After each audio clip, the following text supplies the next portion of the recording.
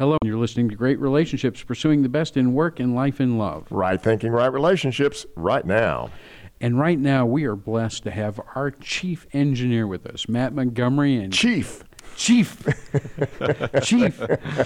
as in overall, there is no other. Our Uber engineer, right? That's right. Uber, right? German for over. Anyway, listen, here's the thing. So Matt's with us, and we're going to talk to him in just a second. But before we get going, I need to explain that this is not a program of counseling by radio. It's just discovering God's will in our life and trying to encourage one another for it. Discipleship, in plain English. Herman, please, before I get too far off the path, would you pray for us? Lord, thank you so much for the opportunity that we have here to gather and talk about your word. Thank you for the study of your word and how it enlightens us and provides wonderful insights into all of the ways that you have given to us to learn about you and see you. Thank you for this particular section that we're going to be talking about, male and female, and how your image is bestowed in that. In your precious name, amen. Amen and hallelujah. Please, Herman, before we bring Matt into the conversation, we've been talking about the unifying theory. Can you kind of lay the groundwork for me? Right. The theory that I have is, since the image of God is this concept of separate and belonging, and we have come to that conclusion through the idea of God saying he created male and female. When we look at this concept of separate and belonging, you see it everywhere. You see the idea if a relationship has too much power in it, too much separateness, it makes the relationship go bad. If it is too belonging, it doesn't have principles that it's using, it goes bad. You see it in business. Businesses are too powerful, not paying attention to the people. That makes the business be too much on the separate side. If they're too belonging, they don't follow their own type of strategy. You see it everywhere. Personalities, TV shows, movies. You see this concept everywhere. It's the reason why I call it the unifying theory. Paying attention to, even in leadership, the way we talk about it, in leadership, you're either looking for results or you're looking to relate. And when you do one to the exclusion of the other, it causes leadership to not be as good. So when you have a mindset that leadership, as well as all these other things, involve both a separate component and a relational component, you're going to look at life probably in a better way. Okay, so to summarize, like in 10 seconds or less, what we were talking about in the previous program's unifying theory. We want to tie this back to the way that we've been talking about it all along. Men are more on the work side or powerful side. Women are on the relational and belonging side. We're not talking about development, we're talking about design, and if anybody wants to go back and dial into what we're talking about, our website, Great Relationships, grnumerate.com, and in addition to the broadcast that you can listen to on the unifying theory, they can turn into chapter... This is chapter 2. This is everything in chapter 2 related to the image of God and the designs of men and women and how all of that works. Okay, so moving forward, Matt, thank you for joining us today. It's my pleasure. Thank you. You are our chief engineer. You do a lot of things. You're at the Triple L Ranch, and you're a web designer. Can you tell us a little bit about that? Sure. Yeah, I work for Next Step Discipleship Ministries, and we've got a retreat center out there at Triple L where we're doing biblical antiquities, rebuilding things that you would find in the land of Israel from the Bible that bring the Bible to life for folks. And that's in Midland, Texas? Yes, sir. Yeah, 8 miles south of Midland, Texas. And we also have the video studio and the radio studio, which we're recording in right now. Thank you. That's right. Thank you very much. Absolutely. And so we're also building websites and doing anything that we can use technology and our God-given talents to bless the kingdom of God. So. Okay, bless God. Now I've got to ask, you have been putting a lot of energy with a friend of ours, Tim Dunn, and you guys are creating this website. I think it's called The Bible Says. Is that right? That's correct.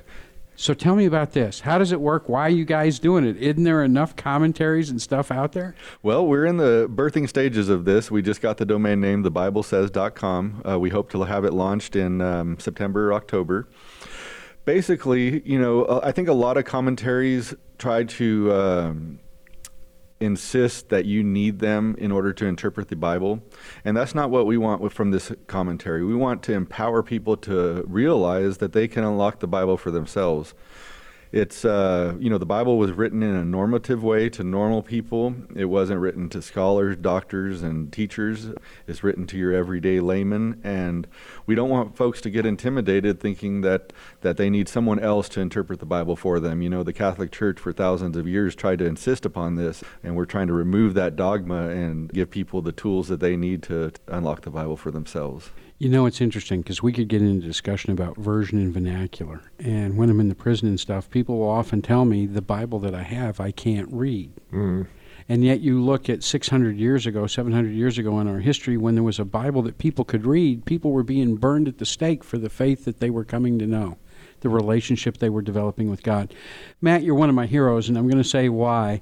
Herman is always talking about the need to get in the Bible every day. And the conversation we're about to have is not because you're a Hebrew scholar or you're a super holy man or a Pharisee. It's because you're a follower of Christ and you push in every day to learn more. Well, I'd like to think that's true, yes. Humility at work. The text of the Bible has intrigued me since I was a young boy. I've always looked at it as the ultimate truth in this world and God's gift that he first gave to the Jewish people and they in turn gave to the world.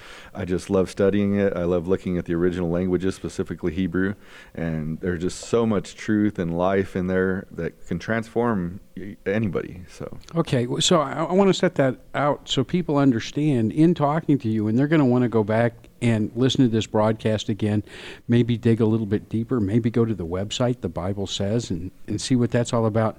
But I say this as an encouragement because there's not an alphabet soup behind your name. You are at a level where God would like any of us to be, if we're willing, as Herman says, to make that daily effort. Mm-hmm. So with that said, that encouragement, Herman, how do we tie this into the unifying theory and what God lays out in Genesis 1:27? And Matt with Hebrew, please. Well, what Matt has come up with here, and it's so instructive to be able to look at this, is to consider the Hebrew words for husband and wife or male and female that ties back to what we believe is so critical in understanding the image of God. And when you go to Genesis 1:26-27, where we're looking at how all of this works together, then we're able to see this concept of male and female. It carries itself further in the chapter so that you actually see some Hebrew words. But the big idea is, what in the world does this male and female look like in the Hebrew here? What does that look like? And that's the reason why Matt has provided us some great insight into this. Okay, we're looking at break in the face. So, Matt, where are some places I can go to follow what we're going to talk about? Sure. Of course, the Hebrew Bible is where we're going to be looking. I'm going to try to transliterate it for you to get the points across. I'll use sometimes English letters to transliterate Hebrew letters. But if there's any resources you may have, there's a great website called mekonmamre.com. It has a parallel Hebrew-English Bible. There's also Blue Letter. You may need to spell that. Mekon Mamre is spelled MECHON and then a dash MAMRE.org.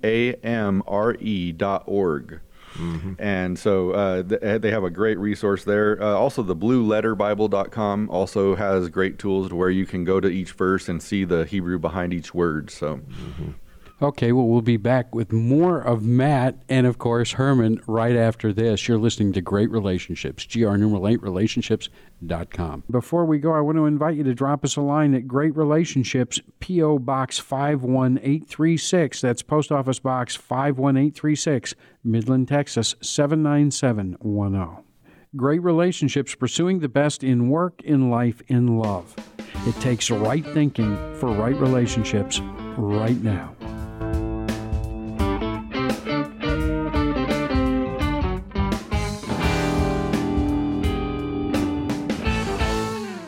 Great thoughts for great relationships.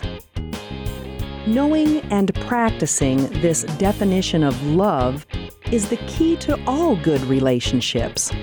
Love is seeking the best for others, patiently, kindly, sacrificially, and unconditionally.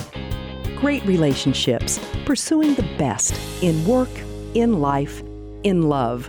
Right thinking, right relationships, right now. Hello, this is Jim Lasher, founder of HOT, which stands for Honor Our Troops. Honor Our Troops began when I started sending care packages to my son who was serving in Afghanistan with the 501st Airborne. Chad told me about so many others that were not receiving anything in the mail, by letter, or care package from home. Since then, we have sent over 38,000 care packages to men and women serving in the armed forces around the globe. One story involves Sergeant David Perez, whose wife signed him up in one of our community outreach events. Here's David to tell you about it. Every time I received a care package from HOT, it was like Christmas for me and my soldiers. Receiving the package and the thank you and the support it represented boosted morale and opened a door to share the love of Christ. You can imagine the power of unconditional love. To learn more about sponsoring a corporate or community event, or if you would like to participate directly by sending a package, visit us online at www.hot-honorourtroops.com.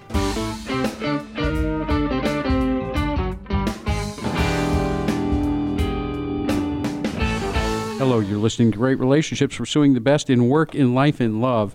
And with us is our chief engineer and all-around blessing, Matt Montgomery. And we're talking about Ishna Shah. Of course, actually, that's part of this unifying theory that Herman's talking about, which can be found in Chapter 2 of the Great Relationships material at grnumeralaterelationships.com. Matt, the website you were giving, if we want to follow along. TheBlueLetterBible.com has tools if you want to go to that verse, and then there's a little button right next to it that says Tools. Go to Interlinear, and then it will pull up the Hebrew word behind every English word in the Bible. And if you do this, before you know it, you're going to have spent at least an hour in God's Word just checking out what we're talking. So bless God in all of this. Let's go ahead. Matt, Ishna Shah, the image of God. Well, thank you. I'd like to say that I did not come up with this, first off. It was shown to me through the Talmud. And if for those of you who don't know, the Talmud is an ancient document that dates to about the 7th century A.D. It was written down by great Jewish sages, and it was largely based on oral traditions in the 1st century. Christ would have been familiar with a lot of these teachings. They were oral at that time, but then they were written down for the sake of preservation in the Talmud. And so the Talmud actually brings this idea out of Ish and Isha. First, let me give you the spelling of Ish and Isha. Ish, which means male or husband, would be spelled in Hebrew Aleph, Yod, Shin. Now, English letters corresponding to that would be A for Aleph, Y for the Yod, and then SH for the Shin. Also, the Isha, the woman or the female or the wife, is spelled Aleph, Shin, Hey. And its corresponding English letters would be A, SH, H. When we look at these two Hebrew words, there's also other things going on here. If you take the things that are in common with both words, we see the Aleph and the Shin occur both in Ish and Isha. So whenever you take those two letters and put them together, they spell the word Aish, which is the Hebrew word fire. Does that mean romance? No, it's more of the consuming type. I got that one. I didn't even have to ask. What's unique about these two words is the Yod in man, or the Yod in Ish, which is the Y, and the Hey in woman, which is the H. And when you stick those two words together, it spells Yah. Now, Yah is a shortened form of the word Yahweh, and David even uses it as Yah in one of the Psalms, whose name alone is Yah. And so it's definitely a title of God, the creator of all things. I'd like to elaborate on what the Talmud says about this. It was Rabbi Akiva, who was alive in the 1st century. He says, if a husband, an Ish, and a wife, an Isha, are worthy of the divine presence, and it will dwell with them. And if they are not, the fire will consume them. And so what he's trying to say here is whenever you keep Yah in the midst of your marriage, God is there. He's dwelling with you. It's going to be a beautiful thing, something that God intended for it to be.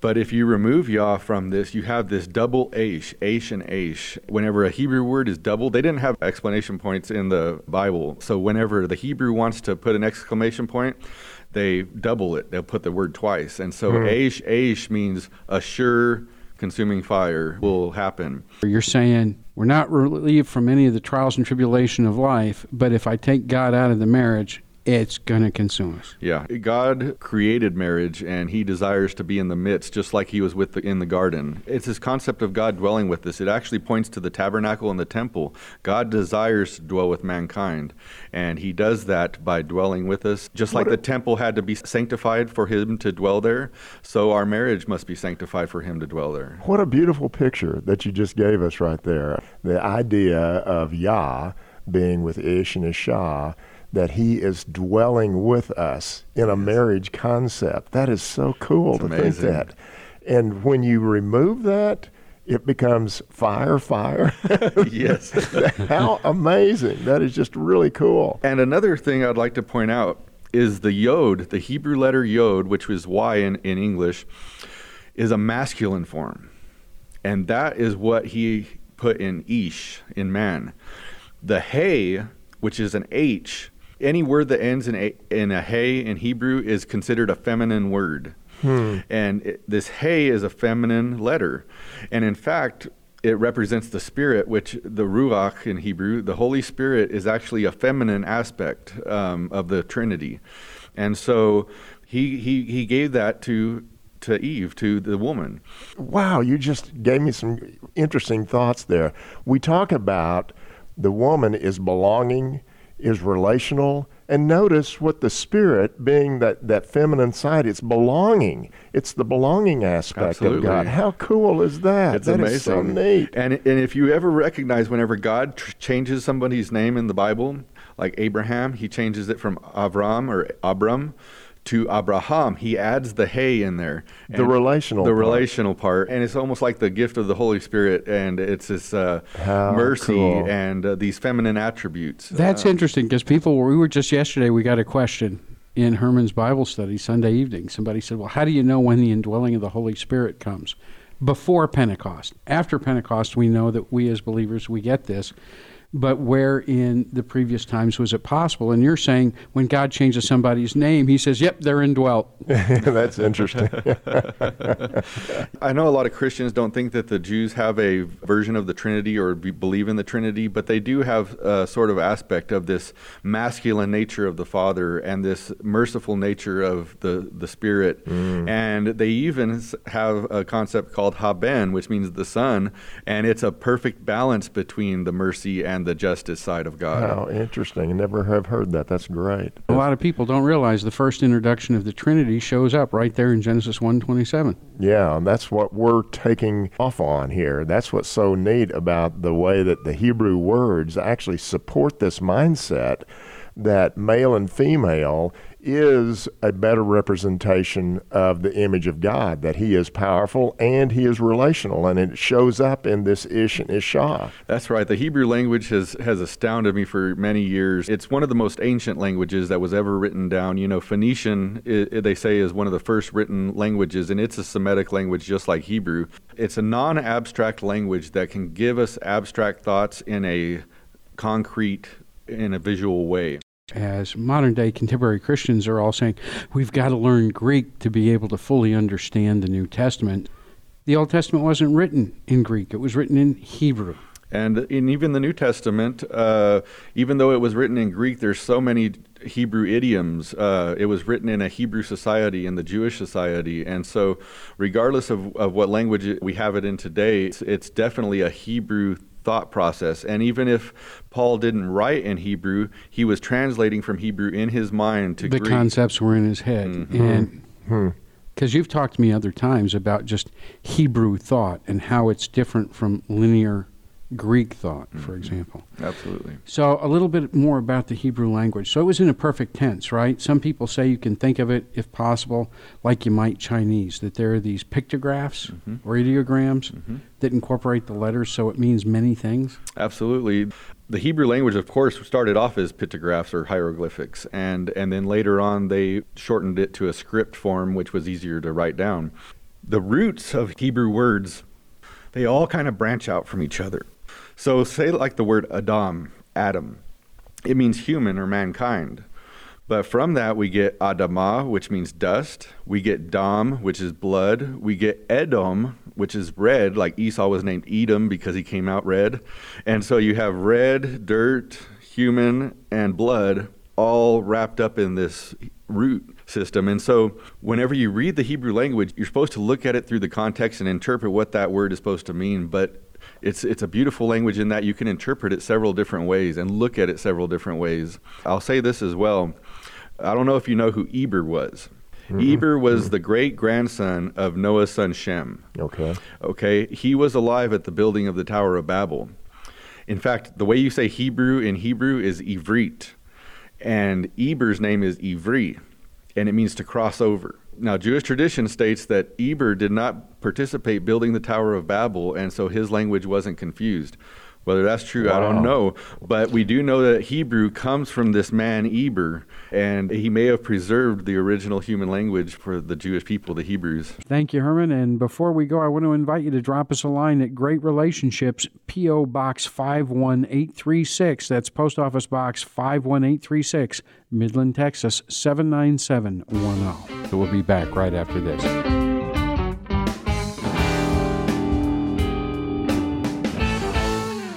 Great quotes for great relationships.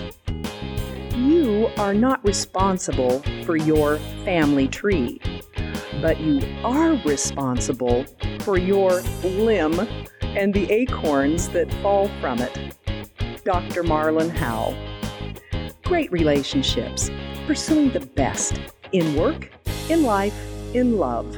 Right thinking, right relationships, right now. Relationships can be great, and not just marriages or romantic relationships, all relationships. The Bible offers the same solution to what is essentially the same problem. What is the problem and what is the solution? Study along with us to find out. Great Relationships is a video course offering biblically based insight on relationships. In each video, watch Herman tame tough issues by discussing them in a casual online learning environment. Each of Great Relationships' 12 chapters are subdivided into quick segments you could squeeze into a coffee break. So if you've had time to listen to this promotion, you have the time to sign up and start today. Visit our website at greatrelationships.com. That's GR8 relationships.com to sign up for our free newsletter. Pursuing the best in work, in life, in love. Right thinking, right relationships, right now.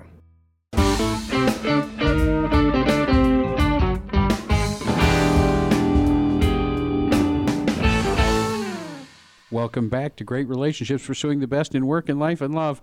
Well, certainly not always when you're not listening. During the break, Matt, you were explaining to me what the pictogram in Hebrew was for. So we had discussed, how the He is a feminine letter, as well as the Yod being a masculine letter. Well, when we go back to the ancient Hebrew, what we call the Paleo-Hebrew, or also it's called Proto-Canaanite, we have the pictograph or the hieroglyphic form of these Hebrew letters. And the hieroglyphic for the letter He is actually a person standing with their arms kind of upward, and it technically means to look or to reveal or to breathe. We see these attributes of the Spirit. We also see something was revealed and taken out of Adam, and he saw her, he looked at her, and I imagine he said, Likewise, the Yod, it's a fist, like an arm, a right hand closed, and it means to work or to throw or to even worship. This attribute of work is what God originally gave to Adam to do, and to see that work was judged later. This is what man's design is all about. As Herman would say, these hormones that God put in our bodies, the estrogen, progesterone, it has to do with this He concept. And then the testosterone is this work and this masculine concept. How interesting that you can go even to those pictograms and see some of this. It's not as defined, right, but it's still there, that somehow with the man's pictogram, there's more power. There's more separateness. There's more work associated with it. And then on the idea of the woman, there's more of a relational concept. Wow. Yeah, that's right. So, Herman, with the time we have left, how does this relate for one thing for us? Well, the one thing goes back to everything we've been talking about here. The image of God that we're proposing is something that others have obviously considered, is the idea that God is powerful and he's relational. That is a much better way to look at his image because you can see that throughout his word. There's a power, there's a relational concept. Anytime you look at his word, and you can pick verses out of Scripture and see those type of things. And it all originates back here at Genesis chapter 1, verse 27, where we're proposing that the image of God is this concept of maleness and femaleness. Maleness representing the power, femaleness representing the relational. So this ish and isha, Hebrew words here, demonstrate this once again. It's saying the same things. And throughout the Bible, we can see that Satan's way of trying to trick humans is to distort this image of God. And when we take this maleness that he's gifted into the men and try to feminize it, or if we take this beautiful relational component that he's put into women and try to masculize it, it's a distortion of God's image, and we see it all around us. We do. I mean, it's just amazing. That's what's also there in chapter 2, is to take a look at the distorting of God's image. Whenever we're too powerful, we're distorting his image. Whenever we're too relational, we're distorting his image. Now, there are extremes that, as we've talked about, that needs to be considered there.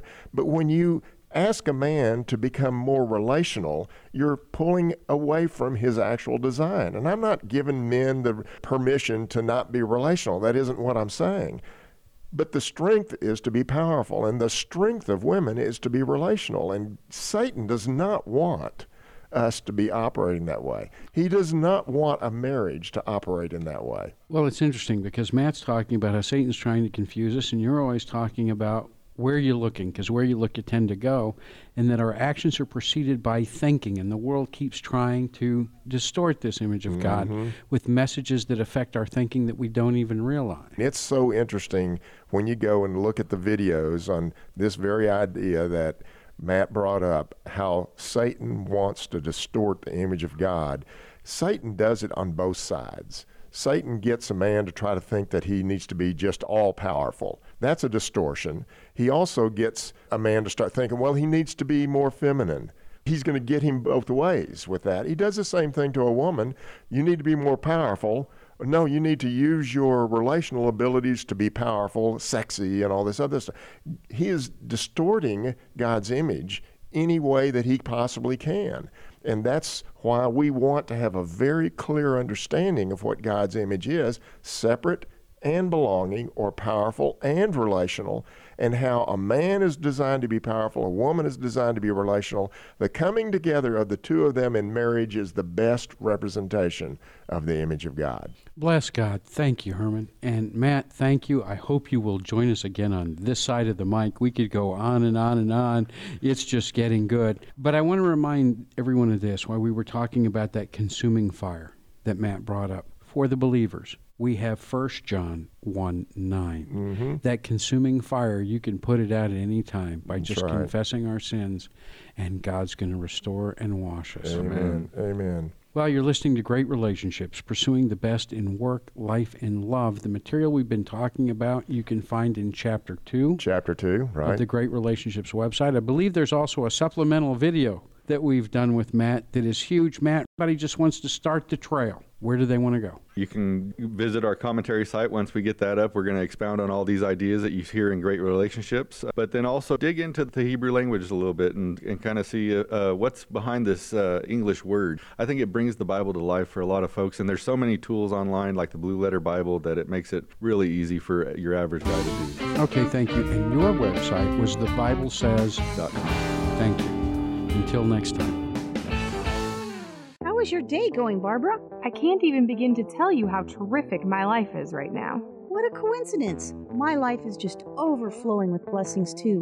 Why, just yesterday, I found a $100 bill on the ground. That's great. I saved a cat that was stuck in a tree, and the owner was so thankful that she gave me a gift card to my favorite restaurants, Luigi's. Wow, I was in Luigi's just the other day and saved a man that was choking with the Heimlich maneuver.